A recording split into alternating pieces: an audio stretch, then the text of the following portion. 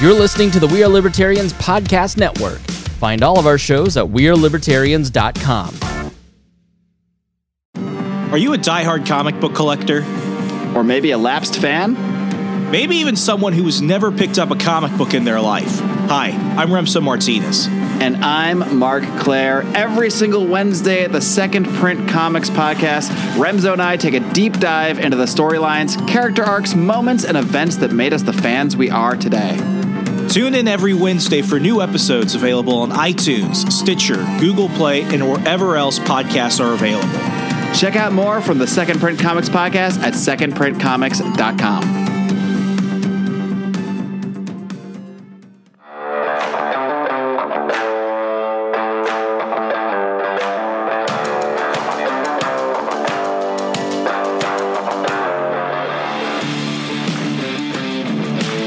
Prepare yourself. You're on the run with Remso W. Martinez. All right, Gabriella, you were probably the first one to tell me about this, I think as far as like 6 months ago.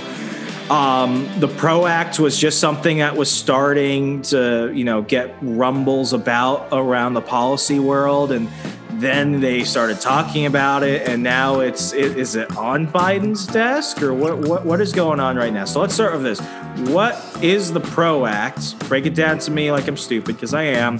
And where is it right now? Because this shit is actually starting to worry me. You should be very concerned, as your listeners should be too. And thankfully, it is not anywhere near President Biden's desk. However, it is starting to be, let's say, divvied up into different portions of the Senate reconciliation process relating to the budget. They want to put taxation elements of the PRO Act, yet I'm surprised they haven't included the ABC test and other things. But very simply, what the PRO Act is, it's mislabeled and kind of misleading, being called this pro-worker bill, the Protecting the Right to Organize Act. And it's billed as this lovely piece of legislation. It's going to rectify the problem of worker misclassification. It's going to ensure sunshine and lollipops, essentially, what the propagators of it are pushing for people who feel that they've been left out of the economy or they have grievances with different corporations. However, as you start to examine the bill, read beyond just the title, and comb past through kind of the tweets from big labor proponents, you see a lot of holes and you see a lot of problems inset in this bill. And in the Senate, it was presented as a 30-page bill. It hasn't been deliberated yet in the Senate because Chuck Schumer has said he needs 50 co-sponsors. 3 Senate Democrats have said they are withholding support. Those would be Senators Mark Warner of Virginia. Interestingly enough, he is a holdout because he takes issue with one of the key provisions, the ABC test, which I'll discuss in a bit. And also the Arizona Senators, Mark Kelly and Kyrsten Sinema. Although they are largely sympathetic to big labor proposals, they have said they have not wanted to sign on to the bill. And Kyrsten Sinema had said in a private meeting with the Chamber of Commerce of Arizona, she will not support anything that undermines small business. So, she shot down the increase in federal minimum wage. She did. And everyone was like, burn the witch. And everyone else is like, she's pretty awesome. So I could totally see Kelly going for that, especially as he's less popular than her by like a significant margins in Arizona. Really, it's going to be Republicans that return Sinema to her seat in like 3-4 years when she gets like reelected again. It'll be Republicans that deliver her there. But Kelly, he was always... He's always one of those people where it's like he has to prove a lot more. Yes, but it's very surprising that those 3 have been holdouts. I thought Senator Joe Manchin with West Virginia, obviously him being the wild card from West Virginia, kind of being this broker, and also with West Virginia just statewide implementing measures to protect independent contracting, signed into law by the governor, Jim Justice, Big Jim. He kind of voted against, or he kind of signaled his support for a bill that much of his state is largely against, the state legislature, governor, much of the small business community. So it was really surprising. I heard that and I saw that he somewhat brokered some deal with some clean energy company that if he supports this, he'll get this sort of promise. Very weird in that respect, but he has privately now, I guess, expressed some reservations about it despite lending his backing to it. But the PRO Act stemmed from this California legislation. And unsurprisingly, a lot of really crappy bills come from my home state of California. Seems to be a trend. Yes, it is a, let's say, petri dish of very kind of authoritarian statist policies, unfortunately. And that's really sad because California, I love it. It's been romanticized a lot. It's a great place to grow up in. But yeah, policy-wise, it has not been winning lately, unfortunately. But speaking of the kind of birth of this came from California Assembly Bill 5. And this was passed and signed into law, on January 2020. January 1st, 2020, it went into law. Sorry, it was signed into law in September of 2019 by Gavin Newsom. Then it went into law January 1st, 2020, right before the pandemic hit. And it contains a provision called the ABC test, which defines whether a worker is an employee or an independent contractor. And it contains 3 prongs. If you allow me to read them, I want your listeners to know the context behind them. This is also similarly found in the PRO Act as well, but this is the inspiration from which the PRO Act came. So there are 3 prongs. There's A, B, and C. A reads like this: a person is independent of a hiring organization in connection with the performance of the work, both under the contract for the performance of that work and in fact. The person performs work that is outside the hiring entity's business. And C, the person is routinely doing work in an independently established trade, occupation, or business that is the same as the work being requested and performed. So a lot of people in media are very troubled by prong B. And since this went into law and was implemented immediately upon its impact, about 1 million independent contractors had lost their work. And I don't know what the updated numbers are, but millions of people have been displaced or at least lost a bulk of their income. And it didn't help that COVID came and they had different lockdowns and small business closures, of course.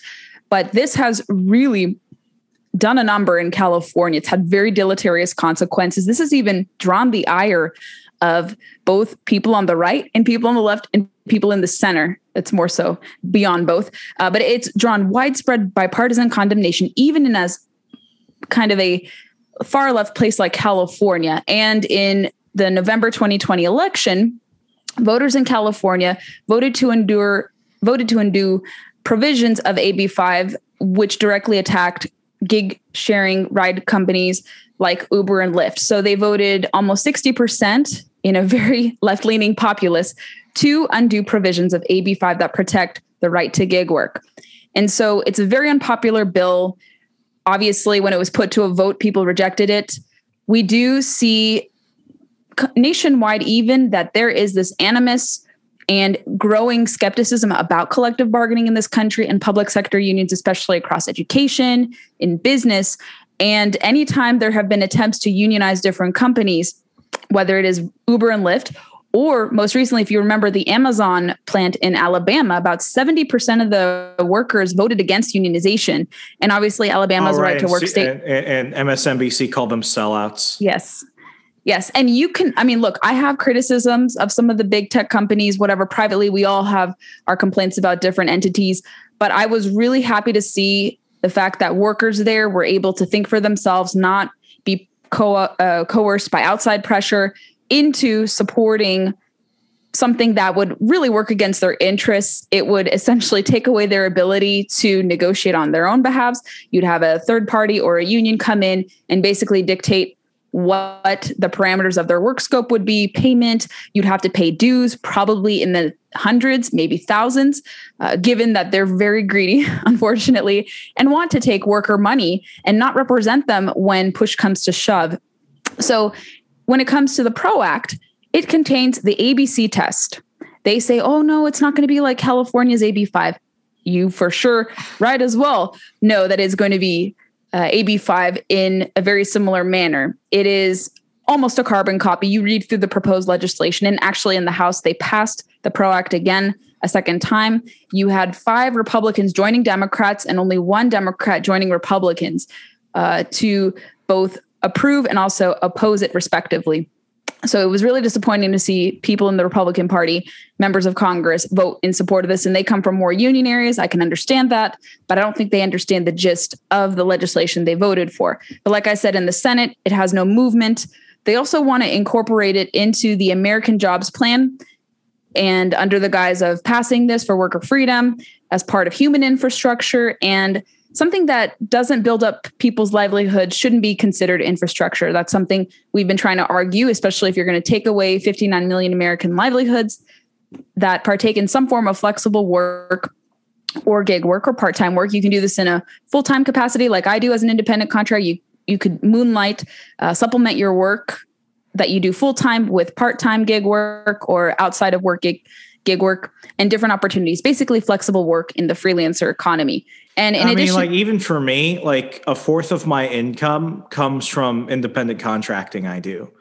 And this is all you sent me some articles to read before this. I did catch up a little bit. I had largely been ignoring this, not because I didn't think it was important, just because it wasn't on my radar as much. And now I'm looking at this and I'm like, shoot, I'm kind of late to the party. And this is not a good situation to be in, as this is all probably heading in a bad direction. When I was at Freedom Works, that was when like Bill de Blasio was trying to basically limit the number of actual vehicles in New York City that could operate under Uber or Lyft. They were basically going to put them in a separate category from the medallion system, which was basically worse than if you were a medallion certified taxi driver.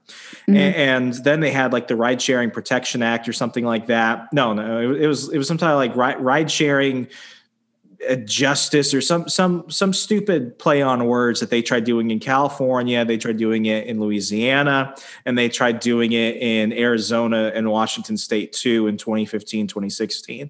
And basically it was one of the big first attempts to essentially tell Uber and Lyft didn't have the market share at the time that Uber did, still doesn't, but it was basically their first attempt at saying, no, you have to give them healthcare. You have to give them basic, employee rights, stuff like that. And it's like, it was always one of those situations where it's like, you could break it down to a very simple thing. And I think the term is like Occam's razor. The most obvious and simplest answer is usually the right answer. And really it came down to the fact that nobody actually wants to abide by the intention and the stated outline of the contracts they sign. And then people want to ignore it and just surpass it with something else. And this is why in Northern Virginia, before I left, I stopped talking to Uber drivers about whether or not they liked their jobs, because I like talking to those guys. They're always interesting. Those guys and gals have cool stories. They're never just an Uber driver. So if you're in a car with an Uber driver, talk to them. You always get an interesting story. But my problem was you had these people, and this is even prior to COVID, who were driving like 40 plus hours a week. And it's like, this was never meant to be a job. And I've seen the contracts and stuff for Uber. Anyone can see it if you just go to the app, and you don't have to become a driver, but you can just go through the process to read everything. You're an independent contractor. You're the amount that you're paid per your rides will, cover mileage, gas, and then your profit. And then some is taken back to Uber or Lyft. It's a done deal. It was always meant to be something that moms with kids in school could do while the kids are away and the husband's at work, or students who needed some extra income on the weekends. It was never supposed to be a 40-hour-a-week job. So here you have these people, instead of actually working a regular part-time or full-time job, they turn Uber into their full-time job. Now, in some cases, they can make more money. If I could just drive people around all day and not deal with the boss, that's fine. But I go into it knowing that it's not like I joined a taxi medallion union or something. I get none of the benefits from it. So now you've got these people, and this has been festering for years. It happened in 2020, like in January, February 2020, right before COVID. You had the massive crowds of people in San Francisco and Los Angeles rallying to unionize Uber. And then you have everyone else who's actually working, and they're like, no, if you do this, you're not just cutting out the people that need this to survive. You're also cutting this out for the people who could make their rent, buy extra groceries, save some money, invest a little bit, because they had actual jobs, and then this was the side income. So it seems to be that everyone is ignoring what the actual purpose of these ride-sharing apps were, which was supposed to make it easy for consumers, safe for consumers, and side income. It was never supposed to be a job. Absolutely. And they say that independent contractors, or most workers who fall under the umbrella of a gig worker or an independent contractor, were exploited. They paint the broad brush of saying that anyone who works under these parameters is exploited. So they also lump in deceptively independent contractors, Uber, Lyft drivers as well. So they say the contention that they have with freelancing in general is, oh no, it doesn't guarantee benefits. And oh my gosh, like people are improperly misclassified. And I know instances of misclassification, and they are very egregious. I think I was in a contract that was like that early in my career, and it was lamentable. However, the 59 million of us who freelance in some capacity are not misclassified as employees, or not misclassified, as independent contractors, and we have to be employees. We don't want the employee arrangements. And I'll talk more about the reasons why people choose to go into this on their own volition, voluntarily, but also in the legislation before I kind of talk about the appeals as to why people are choosing to go into freelancing, especially with different pressures politically in the workforce, just the flexibility people want to be afforded. Also contained in the PRO Act, in addition to the ABC test, there's a provision, not explicitly stated, but towards the end of the page 33 or 31 in the Senate version, it explicitly states that they want to replace right to work laws, the 27 right to work laws, with collective bargaining arrangements. I forget the proper term. I think share associations. I'm probably butchering the exact name, but you comb through the legislation, go to the last page, and they say essentially they want to undo right to work legislation, essentially eliminate the Taft-Hartley Act of 1947, and make everyone by default who falls under the umbrella of freelancing into a unionized worker, meaning that they'll be able to collect dues, they'll be able to control your work scope, they'll essentially limit your potential to take in and rake in as much income as you want to.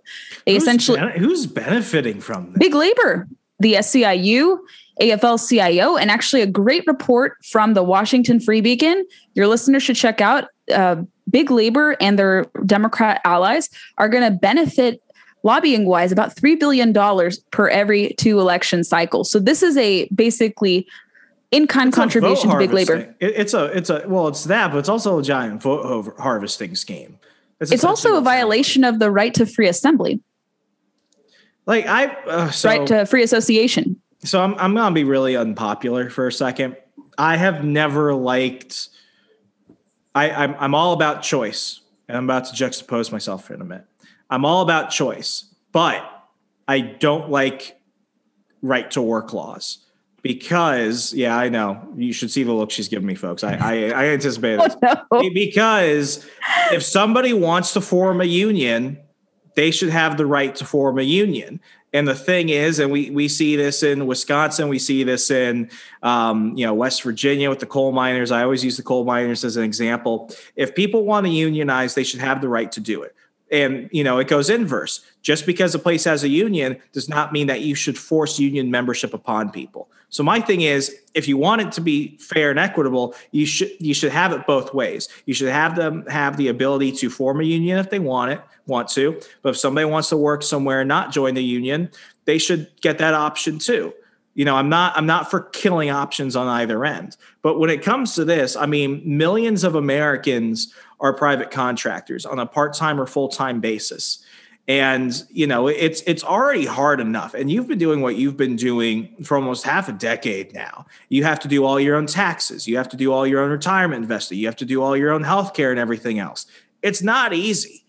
So you throw all this extra layer of shit in there, and you're just going to push people back into working a corporate job that they didn't want to do in the first place. And it's so hard to find a traditional job. I struggled. You and I have talked about this, like even with all my different credentials and my experiences, I struggled to find my mid-level career in DC. I admit that. I'm not ashamed of that. I've encountered countless young professionals who face the same challenges like I do, because it's really difficult to penetrate the workforce here. Unfortunately, with people staying in their positions for decades, they're not creating opportunities for younger people to move up. It's kind of monopolistic, despite people touting to be free enterprise. Yeah, it also creates like a what I call like negotiating for the bottom. You've got these people who are willing to undercut themselves. I'm willing to work X amount of extra hours for this person. I'm willing to do X amount for less money. You're negotiating for the bottom when that doesn't help anybody, because it doesn't help your employer, because you become a commodity instead of an asset, because now you're just negotiating to get the best value instead of what's going to produce the most for your business. And, that was why I was happy. So after, after everything that happened last year and I'm looking for work, I worked as a freelancer full time for the second time in my life. And that was doing pretty well, but I still took a job at a warehouse making $15 an hour, working 16 to 24 hours a week because it was good side income. And I did that while I was looking for work. I only had to do it a month. Luckily, it was at a warehouse in Dulles, but it was good money. And I got to choose my own hours. If I didn't want to work weekends, I didn't have to work weekends. It was a good situation for me. And it was good extra money. But situations like that, they're going to go ahead and look at my overall income for the year. I saw this in another piece that examined it. So you take the income I'm making as a part-time employee for that warehouse, you add that to the income that I made as a freelancer and everything else, and they're going to look at the total hours worked, and then they're going to look at you and they're going to be like, okay, pick one. And it's like, I can't pick one. If you were working at McDonald's in the warehouse, you could split that. You're paying taxes on both of those. You're a dual part-time employee. But if you're a part-time employee and a freelancer, they're going to be like, you can't be both. So then it just makes everything more awkward.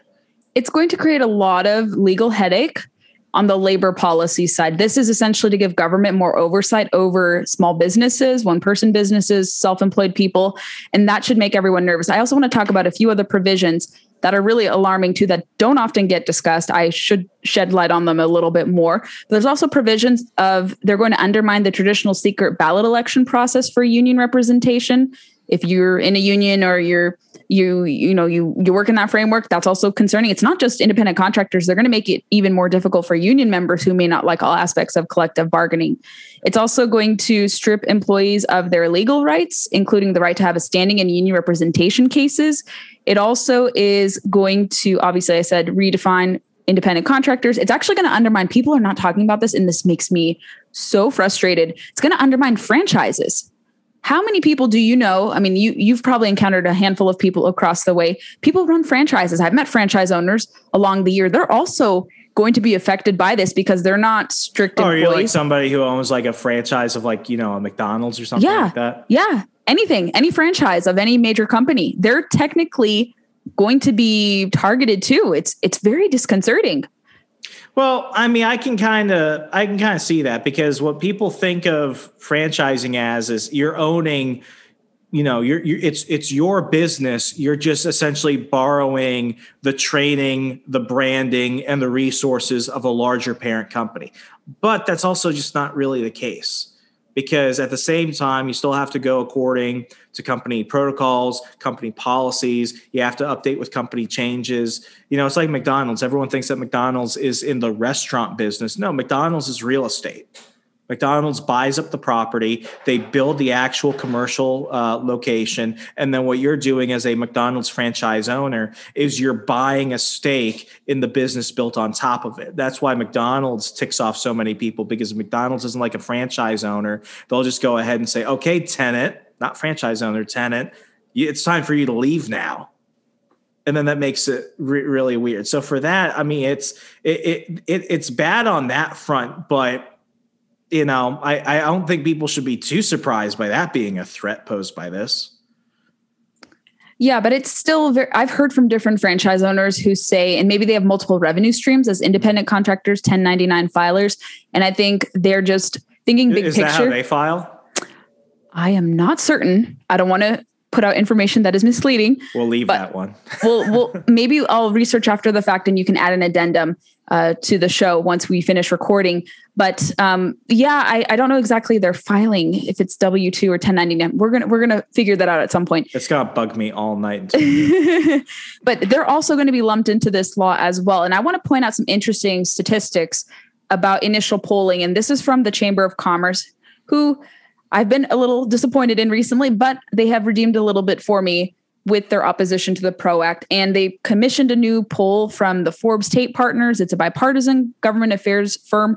And they found that there's sweeping bipartisan opposition to many key tenets of the PRO Act, which is something we should be talking about, those of us in conservative and libertarian circles. We want to talk about issues that bring people together. Opposition to this really horrendous piece of legislation can actually help bridge the divide. I'm super confident of it, and I'll talk more about that. But their polling found that opposition was pretty bipartisan, with 68% of Democrats, 65% of independents, and 74% of Republicans expressing their concerns about the prospect of being forced to pay a union do upon accepting a job. So the law would make your acceptance of a job conditional on whether or not you have union membership. They also said 57% of voters, including 47% of Democrats and 69% of independents, don't believe workers should be forced to join a union as condition of employment versus 34% who said they should. So there is interesting polling coming about from bipartisan sources. Certainly Big Labor has their polling that says, yes, everyone is universally in support of this. But you look at the more serious sources that are not riddled with bias. And once people are informed about this, they learn about it, they see what happened in California, they start to get very concerned. And that's encouraging to me. But unfortunately, that sentiment is not registering with the Biden administration nor their Labor Department. Both of them individually with President Biden and also the new Labor Secretary. They have both publicly come out and stated their firm support for this. Biden's campaigned on this issue. He reaffirmed his support for California AB5. He said he would support the PRO Act if he were to be elected president. And he is directing his Labor Secretary, if he's unable to pass this through Congress or through the American Jobs Plan, I have no doubt he's going to have Marty Walsh issue a secretarial order, or maybe Biden will put an executive order out there to pass this in some form or another if Senate reconciliation in the budget process is not going to work either. So they're really adamant about it. But you talk to the wider public, I think there is momentum brewing against this piece of legislation. And I always tell people, like, why do we have to make clamor about it after the fact? Like, why don't we kill it in its track, in its infancy, before it makes its way, passes as a bill, goes to reconciliation and signed into law? I think it's extremely important to sound the alarm. And that's what I've been trying to do individually. And I've kind of put back my activist hat, which I hate doing now because I try to be objective and you know, not put my opinions out there so much, but like for this, it's personal and I feel so compelled to do it. And with the new fellowships that I have, I'm going to certainly be sounding the alarm more on this issue. And a lot of workers who like having independence, whether they do it full-time or part-time or on a project per diem basis, people are going to really be disgruntled with government. If people thought government is going to be regarded and have a very high opinion, or if people thought that government is going to be in their good graces, if this were to be implemented, people are going to become very distrustful of big government again, I hope, because we're reeling in from the pandemic. Small businesses have been savaged and bombarded and really have not seen any help. Not that government should come in and save them from their problems, but they've been left out. It's like I got out of the pandemic smoothly compared to a lot of people.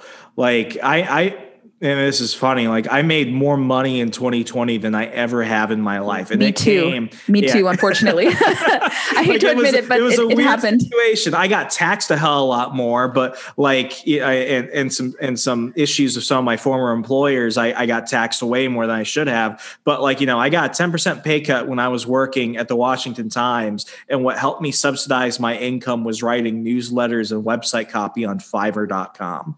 And it's like, you know, the big misinformation I'm seeing from this, it's obviously coming from politicians, from a lot of the corporations who are pushing for this type of thing. But I remember seeing Bernie Sanders putting out these videos of this dude who's like in his 70s driving an Uber at like 4 a.m. And he's like, you know, I came to this country, I don't read English very well and stuff, and I drive for Uber all day, but I don't have health care, I don't have all this. I deserve to do it because I'm working it. It's like, you could have gone and gotten a part-time job working, you know, basic retail or stocking or something else where you could have gotten some benefits. People don't like to talk about this if they're against, you know, because there's this big animus against, you know, basic labor jobs and stuff like that. And I think basic labor jobs are amazing, but you get part-time, you could be a part-time employee and get benefits, especially now as you've got companies offering giant signing bonuses. You can get a $500 cash signing bonus to deliver pizzas for Domino's at least 16 hours a week. That's 2 shifts. It's 2 shifts. Incredible. $500 in cash. And it's one of those situations where it's like, you know, you don't deserve to be an employee. So, but you have all these people like, oh, what, you don't want him to have health care? I'm like, no, in fact, actually, I don't think he deserves it. He's stupid because he signed up first. Yeah, I'll say it. He's stupid. You signed up for something knowing you're going to be a contractor where you're on this by yourself. You also got to pay your own taxes because they're reporting it. So I hope you save that extra money that you're going to get taxed on. And then you're working overtime for less money. That's a you problem. But now you're going to make it harder. And the great thing I love about the gig economy is you can get into things like Fiverr. You can drive cars as long as you have a basic license. You can go to Upwork. You can go to all these different sites where all you just have to do is be willing to do the work. Imagine what happens when all this happens. Could you imagine what Uber hiring practices are going to be like? Like now it's not just, okay, I want to do this. Now I know where I can get the money, so I'm going to get the money. Now it's almost like you're going to have to apply for the job. And that's going to phase a lot of working, capable people out of the market. I think it's just the natural progression of the economy moving away from a traditional model to this more flexible model. And I think the discussion about portable benefits, I think that should be had, but we need to find a free market solution to it and not attach it to your place of work. I think there should be a system in place where you're working multiple gigs, you can go to a portal, find the best rate for you, premiums, et cetera, and then pick from there and not have it attached to your place of employment. And I think a lot of PROACT supporters in their... You're talking for like, healthcare benefits, life insurance, yeah, stuff. Yeah. I mean, that does exist. Now, most places it's a la carte, but like you can do that. And I think one of the biggest things, and if I'm going off on a tangent, please reel me back in a minute. I think there's this obsession with healthcare and a 401k. Yes. This is already gonna piss off liberals, so I don't care about like this point, but it's like healthcare in the United States is actually pretty accessible. Like it might not be great, but it's pretty accessible. I think it is pretty great for you can get Medicaid. I would pricey, rather pricey but good. I would rather have Medicaid in the United States than socialized medicine in Canada or another country. Yep. Medicaid, you're going to get seen by somebody who's maybe so-so at their job because a lot of doctors refuse to take it. That's why you're getting the people who like need the patients as doctors. But like, we there's this lie that, oh no, it's just so inaccessible. No, you can meet like $170 deductible a year and pay like $15-20 for insurance. Am I saying it's going to be great? No, but like this idea that it's not accessible, that's just not true. And I think conservatives often fall into that. It's like, well, we need to make it more accessible. It's like, how is it less accessible now than it was even 10 years ago? Like, I think they just need to have, interstate kind of trade with relation to healthcare, like competition, interstate competition. You can't. And direct primary care maybe to make it more competitive. I think those are reforms that we should be talking about more. They often get talked about casually, but I think those are serious. It will draw down the price. Yeah, we have HSA accounts here that were established under Scott Walker. Nice. So health savings accounts. I don't do it, but I like the option being there. It's like, people are obsessed with 401ks. It's like if you're obsessed with, getting a matching contribution from your employer, like that's one thing. But otherwise, it's like a 401k is a glorified savings account. You can go ahead and get a separate traditional or Roth IRA, put $6,000 in there if you're able to do that, and then just let that roll. It's probably better than a 401k in some cases. I mean, it's this idea that we have to be obsessed with benefits, and I think your driving force into a job shouldn't be benefits. You're going into employment or starting a business because you believe in an idea or you offer unique services and you think you can be competitive in the market. Not many people can get that opportunity to work what they want to do. Sure, but I don't think like my deciding when I was working for Leadership Institute, like I liked the job description and okay, the benefits were fine. And Obamacare came in and I'm like, I'm not getting anything out of my healthcare benefits. Like it's going to fund plastic surgery and nose jobs and breast augmentation, but I have to still pay out of pocket for health and dental. So it really wasn't anything. And that wasn't LI's fault. That was the fact that Obamacare was imposed on basically every company in the United States. It's like men are paying for like prenatal treatments. It's like, I don't think men need that. These days they might with the way things are going, but back then you didn't need that. Sure. I mean, coming out of college, it was a nice cushion, but it wasn't the primary driving force. I was like, I just want to have a stable job because I don't want to go from internship to internship. 2012 was an interesting year because we were uncertain politically what was going to happen. I realized I didn't want to do traditional journalism or going the J school route, but through jobs. kind of the job route then, because there was no assurances that I would get a job. It was highly competitive. It's even worse now to do that. Although I do freelancing on I freelance journalism kind of on an independent basis myself. So I was like, I'm just going to choose this job because the draw is really good. I'll have a good workplace environment. I'll get to travel to a region I've never been to, the Northeast at the time. And okay, great. There are some added benefits, literally, for your health and dental. And it was okay before Obamacare went into effect, but it was not ideal. It wasn't like, oh, I'm solely going into my work because of these benefits. I think that you shouldn't go into. You're going to hate your job if you just get benefits. You have to at least like what you're doing too. Yeah. And I think I only started considering this over the last couple of days. My uncle, and people can hear the track of this in last week's episode, but my uncle, who works full-time in the insurance industry during COVID, lives in Orlando. He took a part-time job driving like 8 to 12 hours a week for Domino's. That's how I knew about the Domino's signing bonus. So he just does that to supplement income for his family. He's making an extra $300 a week with tips. It's work. And he wanted to do it. He's like, I need the extra money. I have the extra time. This is super easy. Anyone can deliver pizzas. I'll do it. So he's walking out of his car back to Domino's. And this kid who's probably like 16, 17 years old with his girlfriend walks past my uncle, looks at him, laughs and said, "Don't you ever get tired, man?" And my uncle's like, "Tired of what?" And the kid's like, getting in your car, delivering pizzas over and over again, assuming that was his full-time job. And my uncle looks at me, he's like, "Do you know how a job works? You have to work to make money." Mm-hmm. And you don't know me. And why would you even say that? I see that there's this giant correlation between people that want to maximize benefits and protections for the simplest and most minuscule work out there, but also have the highest disdain for any level of work. And I'm not saying this as somebody who has no experience doing manual work. I graduate from college. What's one of the first things I do? I become a mall cop. I become a best-selling author, thanks to Gabriella. What do I end up doing? Fun fact. I'm an intern. I go work as a cashier at GameStop. No one cares about your college degree and your best-selling book when you're trying to sell them Madden 2019. But, I do that. I sold makeup. That was such a crazy story. I can't believe you did that.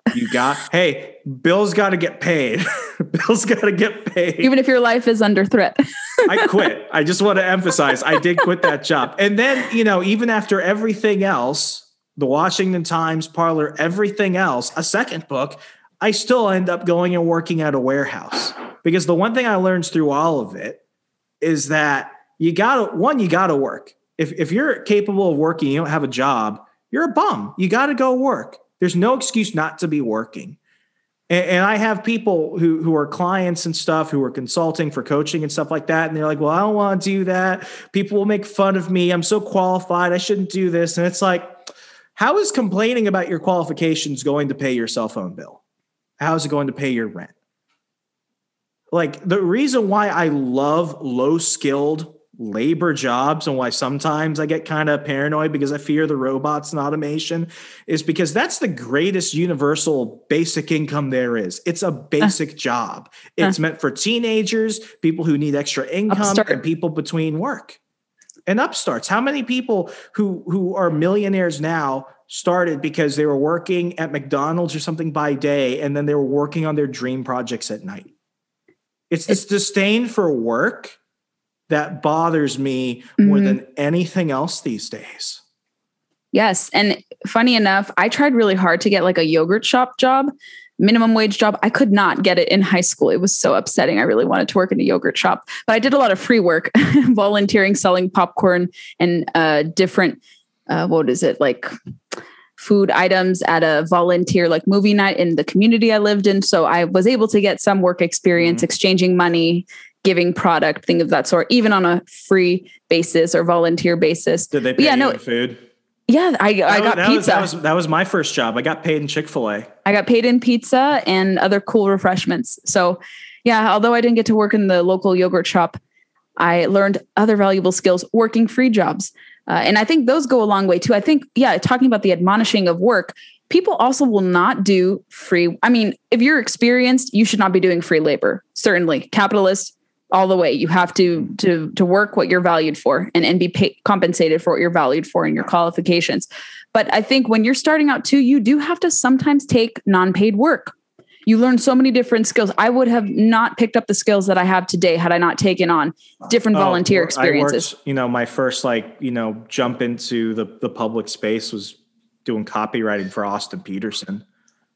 And I never got paid for that, but I did it knowing that I was getting a lot of knowledge out of it. I learned how to use WordPress. I learned how to do research. I was building a name for myself. I was still getting something out of it. But then again, I was also a guardsman in the Army. So I was still getting some money. It's not like the situation. And this is what bothers me about a lot of young people that come to DC where they work for free for months on end of this promise of something. And then the answer they get when they're like, can we talk about a job? Can we talk about a raise or something else? Is, well, we'll talk about it later. And later never comes. And at that point, you should just realize that you're being used and leave.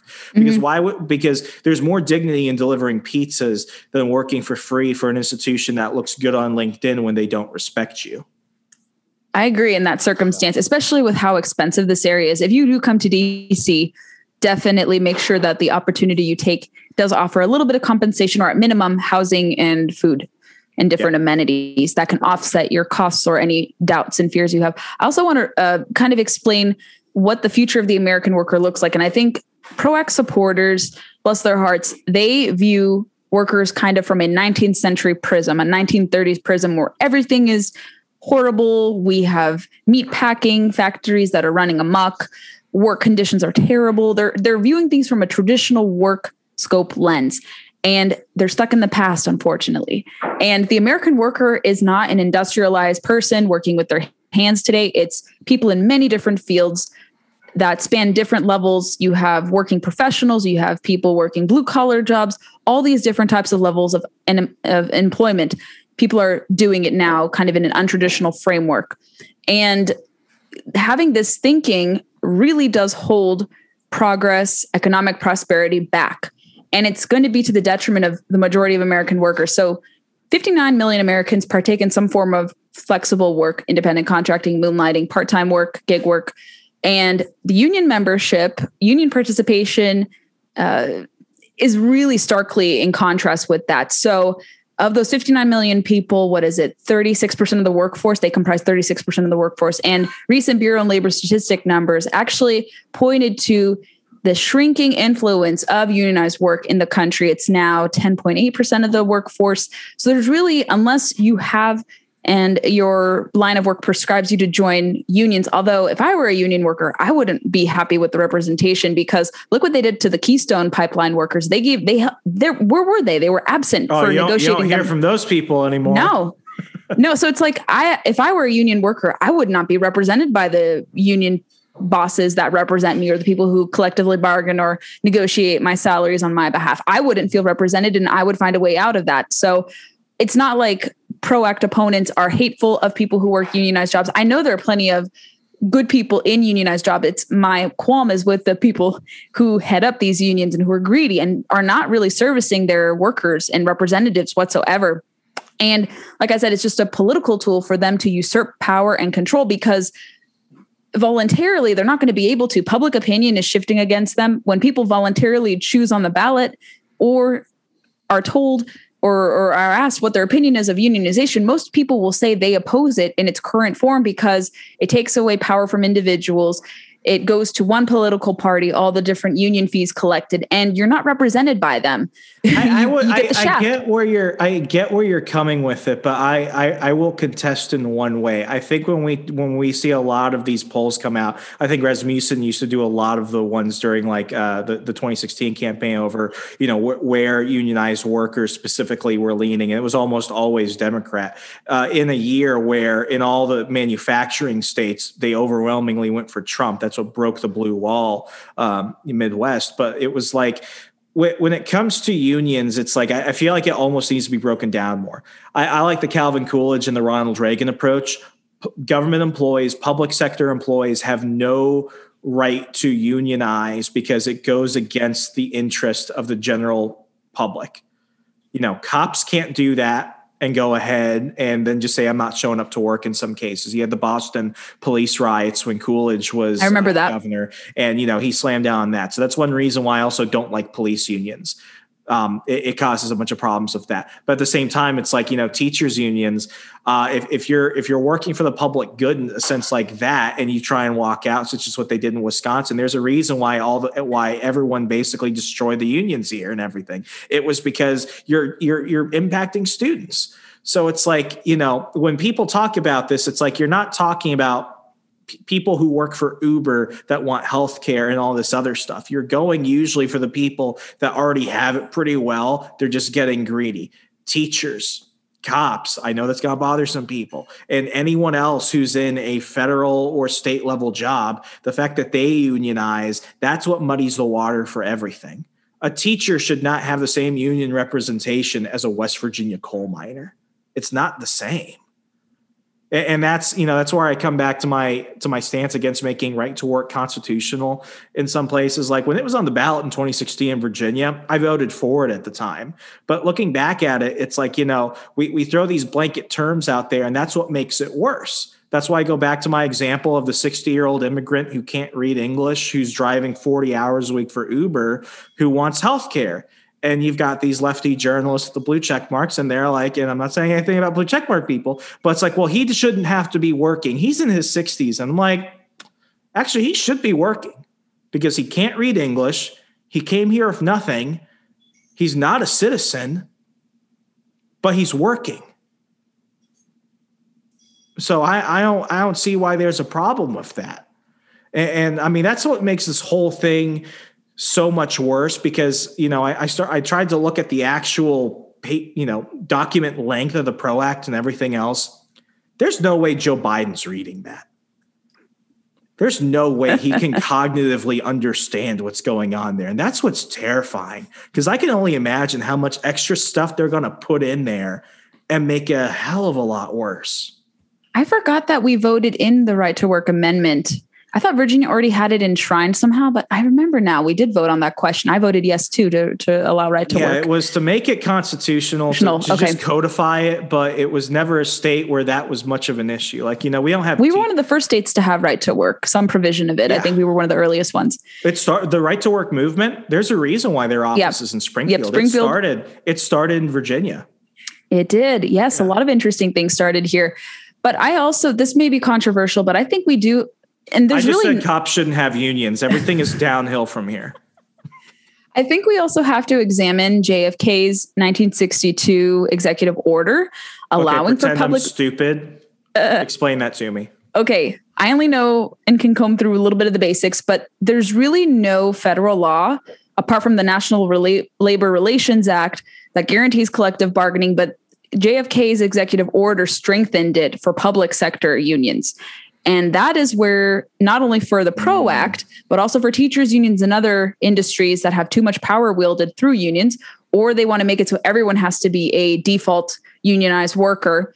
Because I think most people can agree, as free assembly, right to associate, people, however they want to associate, they should. But unfortunately, PRO Act supporters want to make all of us union employees. They don't want to coexist with us. That's a problem to an earlier point that you made. But it may take examining this executive order that he put into place in 1962. And unfortunately, this administration wants to basically blow up the National Labor Relations Act, take out this right to work provision, and again, make it just default. Everyone's going to be an employee. You're going to have to be unionized as a condition for employment. And when people are given the choice to opt out of it, they do largely. And like I said, I think union workers are getting the shaft. They don't feel represented. That's why the Janus case was so successful and why that gentleman won at the Supreme Court. I forget the exact details of what he was contending with. I don't know if it was his dues were going to a party he didn't support or what the exact contention he had with it was. But I thought that was really interesting that the Supreme Court even ruled in his favor. He felt that, and he was right, that a majority of union dues were just going to political contributions. Yes, he did have a contention with it going to political causes. Yeah, so he won at the court, which was phenomenal. I think they just celebrated the anniversary of it. So we see people having a conversation about teachers unions, and that's very appropriate, very timely. Some of us were of that mindset early on. I've always had a very big skepticism of teachers unions. I had my first political lesson in teachers unions in California, and they were just picketing all the time. I hate to say it, I had several, I would say a few really good teachers, and maybe they were in support of let's say protesting or whatnot. I don't remember so much, but I just remember early on that they would just protest. And one of my first political inclinations was to have disdain for just their behavior, because they're paid to work 9 months. They got benefits, they got really nice salaries, and they were unhappy. And I was like, why are you unhappy? Like, isn't your primary motivation to be working for the interests of children, not so much about how much money you rake in? So I noticed that early on, going to a school in one of the most affluent areas in California, in the country, in one of the more blue states. And I was like, oh, this doesn't sit well with me. And certainly I've had friends who disagree with me about labor law, some who support collective bargaining, and we don't talk about that when push comes to shove about that issue. But I think a lot of people, even skeptics and people who may have been in support of unions or had members who were with respect to the PRO Act too, I think people just see how much hunger they have for power and stifling small business, stifling independent work.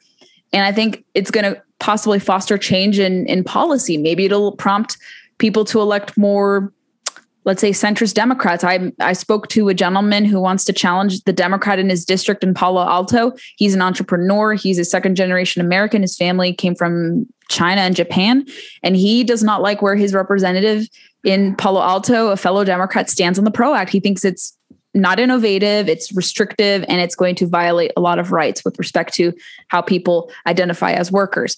And so maybe it'll prompt Democrats to select and vote in people who are for independent contracting or for freelancing. Republicans have largely coalesced behind support of freelancing, although they're not taking this issue more seriously as they should. I think for the people that are claim to, it's like, why I barely vote Republican anymore. It's like, oh, we're for limited spending, spend trillions. Oh, we're going to go ahead and get the budget on that, print billions. It's like, this should be the one thing that they lead on. It's like, this is your basic, especially over the past year. I feel like people are already forgetting all the dystopian shit we went through in 2020. It's like we were fighting for our basic right to have an income.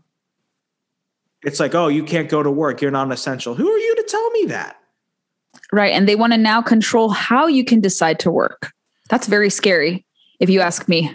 Yeah. I mean, how many people were at least able, and I'll say this, and then somebody else will say, yeah, but homes went into forbearance and everything and rent got delayed. It's like, how many people were able to feed their children because they got a job, doing Instacart? The gig work helped save a lot of people. Yeah.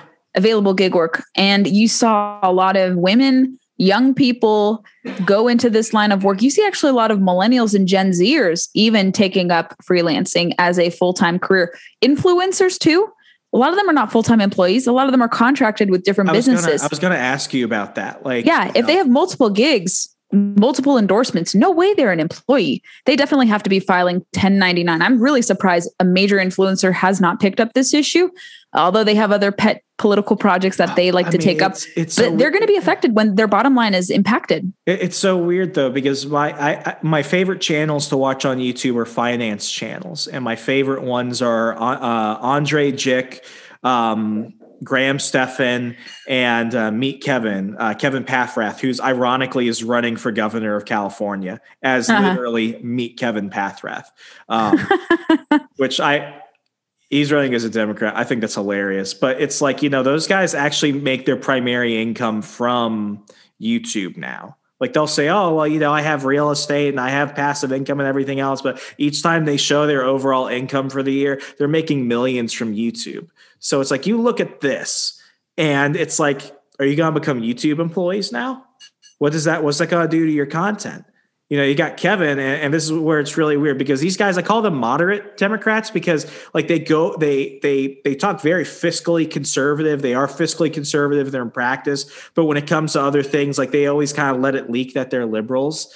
And it's like, you're going to get to the point where it's like it's going to affect you. And all you influencers saying, oh, well, just here's how you make extra income. Go drive for Uber and everything else. Kind of hard to drive for Uber when you got to go to the Uber job fair because you can't just send in an application through an app anymore. It's like this is going to impact the people who think that they're safe. Mm-hmm. That's when they're going to be like, guys, we need to do a dozen videos talking about why this is wrong. Imagine if you think YouTube censorship is now bad for a bunch of things other than just politics, imagine what's going to be like when YouTube treats you as an employee. God forbid. God forbid. Yeah, that's not cool. No, they'll have a lot of concerns at YouTube, the bigger conglomerates. I just saw that, what is it? Facebook now they're going to create a fund, $1 billion fund to pay contributors, content creators. So how are those people going to be filed as 1099? They're not going to be employees of Facebook. Same with also YouTube is going to be compensating it's like people Medium. For content creation. Yeah, for like Medium. For shorts. 1099 for royalties for stuff like that. Yeah, so I would expect those big tech companies would actually eventually come out against the PRO Act. There are groups that are starting to speak out against it, but this is where we can have the corporations in our good graces where if they realize this, maybe like, them saying like, hey, whoa, this is going to be problematic for us. And it's not exploitation. People know what they're getting when they're signing on as a contributor or a contractor with us. So yeah, I think it's going to extend to a wide spectrum of work, whether you're working as an influencer, as someone who is independently employed, as a one-person business, and kind of strangling your potential with this and limiting how much you can work. A lot of people forget that with businesses, they don't start out as big businesses or corporations or even brick and mortar shops. A lot of people start things in their basement or their kitchen, depending upon the line of work. I was at the Harley Davidson Museum, which is in Milwaukee. And in the parking lot, they've got this little shed that looks like something out of some backwater down south. And it says Harley Davidson on there. And what I didn't realize until I walked in is that is a model replica of the shed that the Davidson brothers started Harley Davidson out of. That's incredible. But yeah, so it goes basically back to the premise of entrepreneurship. You're going to innovate. You're going to try to disrupt things creatively. And I think people think disruption is a bad thing. It's not a bad thing. It's a good thing. And you're going to stifle innovation if government puts a chokehold on your potential about how much you can earn, how you can identify, how you file your taxes. If you're not being misclassified, and in many instances, you're not if you're voluntarily filing as an independent contractor.